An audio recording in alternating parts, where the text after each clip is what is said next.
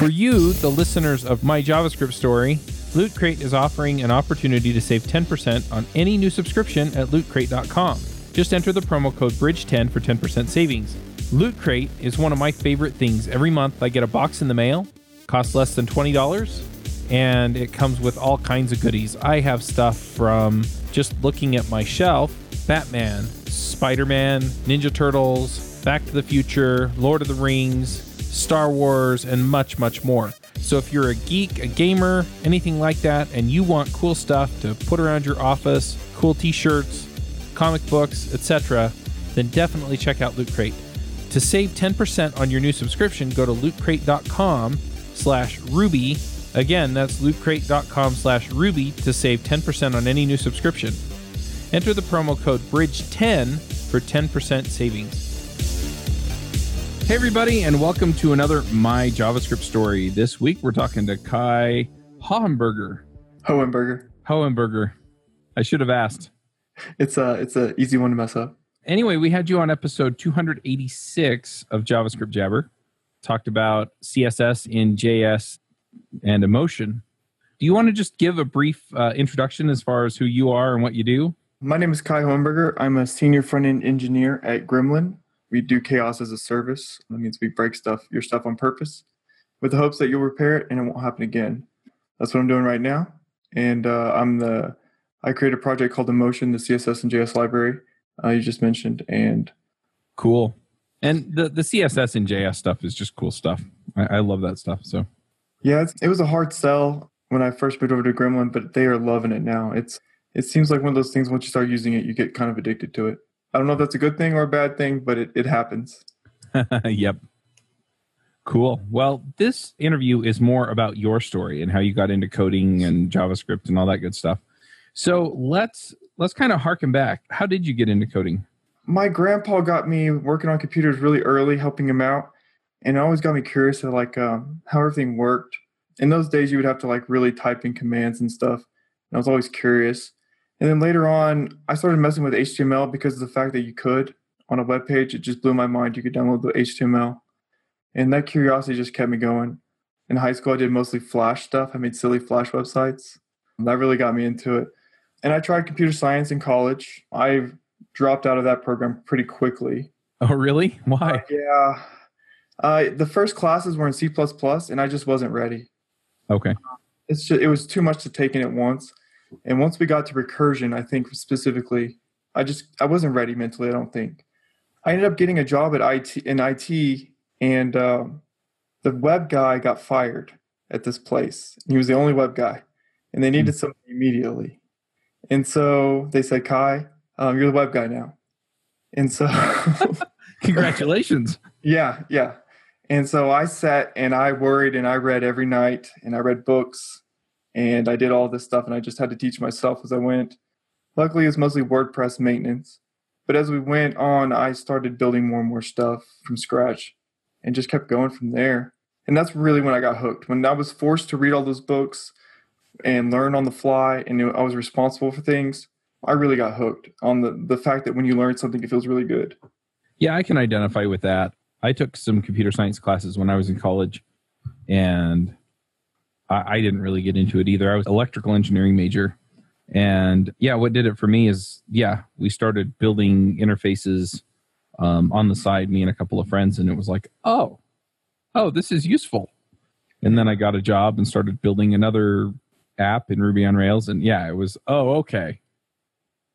Yeah, instead of just toy apps. And I got kind of bored with some of the stuff in school, but yeah. Yeah, it really means something. And it was funny, is my first real thing I learned was Python, and it was with Django, which I absolutely love today. Just the fact that it builds the admin for you and does all the routes. And I think Python was a much easier intro language for me, at least. I was able to pick it up faster without the noise of syntax and things like that. Right. Yeah. So what was it when you really got into things? Was it just that it was useful, or you were interested in the stuff you were reading in the books, or what was it that captured your attention there? Well, when I was doing the Django books, the first one specifically, the fact that I got a login working and I had a form and you could log in and I knew what was going on, that was just like, that was the hook right there. I mean, it just all clicked. I knew it was happening. I could make a form and I could log somebody in. It just felt like such a momentous occasion. And from then on, I just kept rolling with it. I kept getting that feeling over and over again. And then eventually I had to start building the front end, some more interaction, and I started using a little bit of jQuery, just copying and pasting my butt off. And I look back, that code's still on GitHub today, and it is pretty funny just to see how far I've come, things like that. Oh, yeah. Yeah. Yeah, that makes sense. So how did you get into JavaScript then? I mean, you were doing web, but that's not exactly the same thing, right? It's not. I mean, I was just doing like the most I think the most complicated thing I did on that Django app was like auto-filling an input box or something. Mm-hmm. And I had a chance to get a job at cPanel, which is a web hosting platform that you put on server or whatever for reselling. And I had to study my butt off, and I really learned a lot, and I got that job. And I wasn't really into JavaScript, but after working there and during my time there, I learned so much about the language just at a low level, because we didn't have any I mean, we had YUI too, but everything had to be super performant because the customers were not having the best machines. Mm-hmm. This was like in 2010 or so.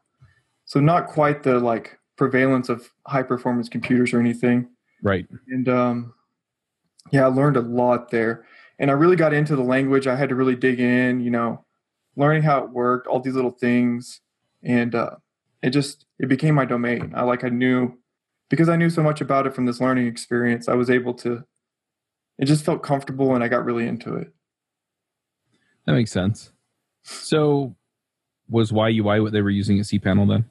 It was YUI 2. The good old days. I learned a lot from that library because the code was so easy to read. It was well documented. Oh, good. Yeah, I learned a ton. It wasn't that bad.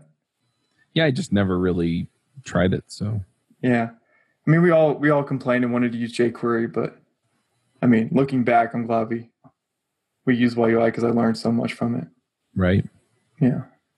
So you get into JavaScript.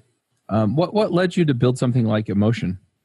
I had been working for a startup, and I was the only front-end developer, and I decided to use CSS and JS because I didn't like having the Sass compiler going and all this stuff. It was just easier. So I used Aphrodite, and after the startup was over and I was working for a company called Healthline as a contractor, we were looking at building all of their platforms, server-side rendering, and doing all this stuff with JavaScript only.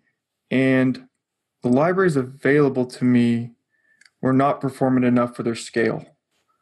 And so we started off by using Glamorous, but we kept running into issues with performance. This is mostly how Glamour works, and that's another CSS and JS library. Mm-hmm.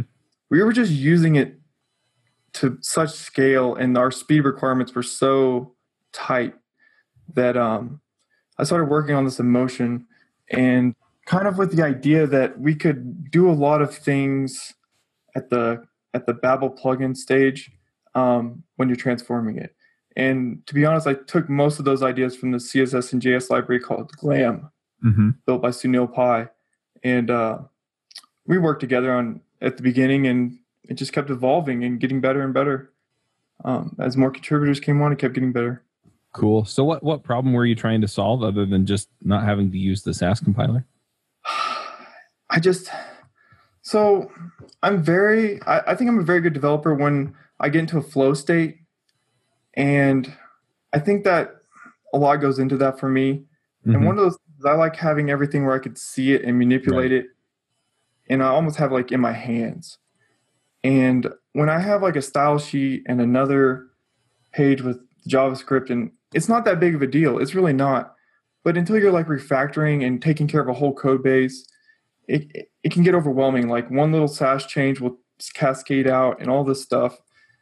And so all these things combined I would just rather do it in all in one file and where I can see everything that's going on, and I can hold it in my head a little better, I think.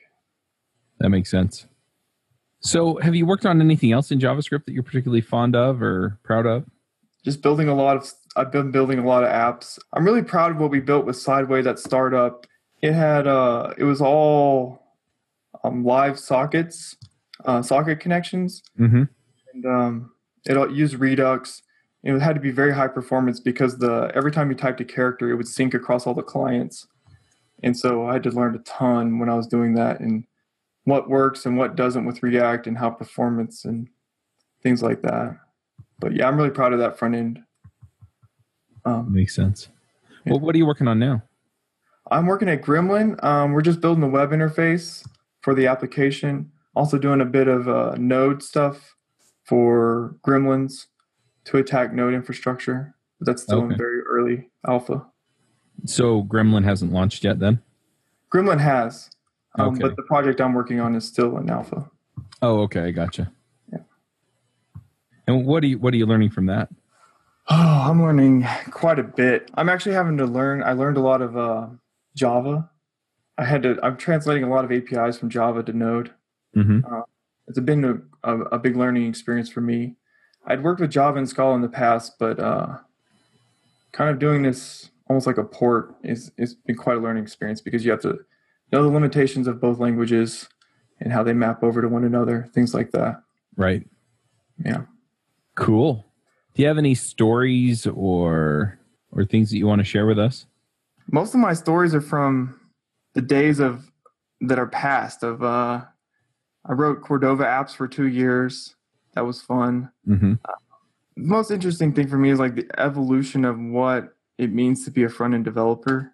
I mean, just from the time when I started, I mean, we were using YUI2, and it was like YUI versus jQuery. It was like, we're going to build this giant app in YUI jQuery, and how much maintenance, and it was just hard to build. It just took a lot of time. You had to keep up with everything. State was a mess. Just so much. You have to update the DOM nodes manually, things like that. And then being all excited about Angular and thinking that was amazing, and running into all those problems, and then doing that for like nearly 2 years with Cordova, and then switching and learning React. That was quite a learning experience. I think it's almost, I don't know if it's quite a challenge to learn React and all the nuance involved. I mean, I've been doing it for a while, and it's still learning new things and gotchas and the nuances involved in writing that kind of code. It's just interesting to see how the challenges we face have evolved over the years. Yeah. What made you switch from Angular to React? When we started, I left the previous job, and I started with Sideway. I had to make the decision of what to write it in, and we literally almost just picked it because it's what everybody else was doing. And it was a mistake, but looking back, it's not a mistake. I mean, I learned so much, and I'm glad I did it. But it was a hard road. Mm-hmm. It was especially, I mean, it just took me like months to learn Webpack. I mean, just trying to get my Webpack config right back then was quite a challenge. Yeah, I mean, now we have things like Create React App, or the Angular CLI also will set up Webpack for you. But yeah, I can imagine. Yeah. I had to learn most of Webpack by reading the code. It just wasn't documented yet, most of it. I love that tool. I like all that it spawned. Mm-hmm. Yeah, there's definitely a lot out there. I mean, I tried out Parcel the other day, and it was just like, I set it up and it worked. And I was like, what? There's something else I need to be doing here. I don't know what's going on. Yeah. Yeah, that's it. You don't have a job anymore. So it's getting to be. Yep. Cool. Well, let's go ahead and move on to picks then. Do you have some things you want to shout out about? Do you run your own freelance business? Or maybe you're thinking about picking up some business on the side? Well, then you need FreshBooks. FreshBooks is the quickest and easiest way to get invoices out to your clients. It's easy to use. It works anywhere, available from any device, on the desktop, iPhone, iPad, Android, and all of your data is backed up and secure. And it makes it really easy to get organized and get paid. You'll be tracking time, logging expenses, and invoicing your clients in no time. You can also save time billing, freeing up several days per month to focus on the work that you love, and you get paid faster. FreshBooks customers are paid on average 5 days faster because there's a link on the invoice that says pay me now. And it's a great way to grow your business. Plus, FreshBooks is offering a 30-day trial. That's right, 30-day trial if you try them out. So go to gofreshbooks.com/devchat and enter devchat in the How Did You Hear About Us section. Once again, for a 30-day trial, go to gofreshbooks.com/devchat and enter devchat in the How Did You Hear About Us section. Yeah, my buddy Harry, he has a YouTube show called The Console Log, and he goes over the weekly JavaScript happenings. I don't know if it's weekly still, but I enjoyed it. I use it to keep up. And I'm going to give a shout out to Brian Holt, his front-end master's courses. Mm-hmm. They're very good. They are. They're really well done. Yeah. I had the privilege of teaching one or being a TA with him as he taught one. It was a great experience. And I want to give a shout out to the Emotion team, all the contributors and people helping out. I've added a lot in the last few weeks, and they've done a great job of handling issues, fixing things like that, bug fixes. I just want to make sure they get a good shout out. Awesome. All right. Well, I'm going to throw some picks in as well. So my picks are a little bit more focused on other aspects of life, I guess. The first pick that I have, so we moved into this house about 8 years ago, and the yard was just in terrible shape. And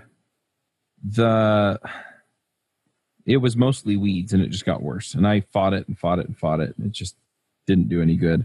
So finally I gave up. We sprayed everything with Roundup. It killed all the grass. And I rented a tiller on Saturday and just tilled all the dead grass under. And I'm getting ready to put sod in my yard now. And yeah, it's nice that we have places like Home Depot that do tool rental that you can go.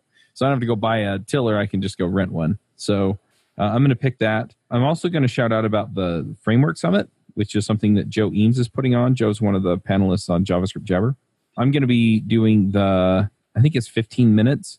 I'm going to be talking about Stimulus, which is another JavaScript extremely lightweight framework put together by the folks at Basecamp. But yeah, they've got folks coming from Ember, Angular, React, Vue, I think one or two other frameworks. And so it's going to be just kind of this really interesting meeting of the minds on JavaScript. So if you're interested, it's in Park City, Utah. So you'd fly into Salt Lake and then, catch a ride or something up the canyon. And I live out here, so I'm just going to drive up there. But anyway, it's going to be really cool. I guess the couple days before, they're going to have kind of an unofficial summit where it's just the core teams and they're all just going to hang out and cross-pollinate and all that good stuff, which I think is a good thing. So that'll be interesting as well. And then I'm also going to be at Podcast Movement, which is in a couple of weeks as we record this. I think this episode may come out right before Podcast Movement. So if you're in Philadelphia and you want to hang out, let me know. Or if you're going to be at Podcast Movement, let me know. And I'll be happy to line something up to hang out. Kai, if people want to check in with you, see what you're up to these days, is there a good place for them to do that? Yeah, on Twitter. My handle is TKH44. That's where I post most of the things. Awesome. Well, thanks for coming on the show and talking to us for a few minutes. I just really love getting these shows. And I know so many people who basically, you're the web guy now, and that's kind of how they got started. So it's kind of a fun aspect of things as opposed to, maybe some of the more traditional ways of coming into the industry. Yeah, I had a great time. Thanks for having me. All right. Well, we'll wrap this one up and we will catch you all next week.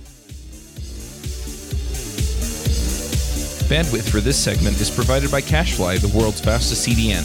Deliver your content fast with CacheFly. Visit CACHEFLY.com to learn more.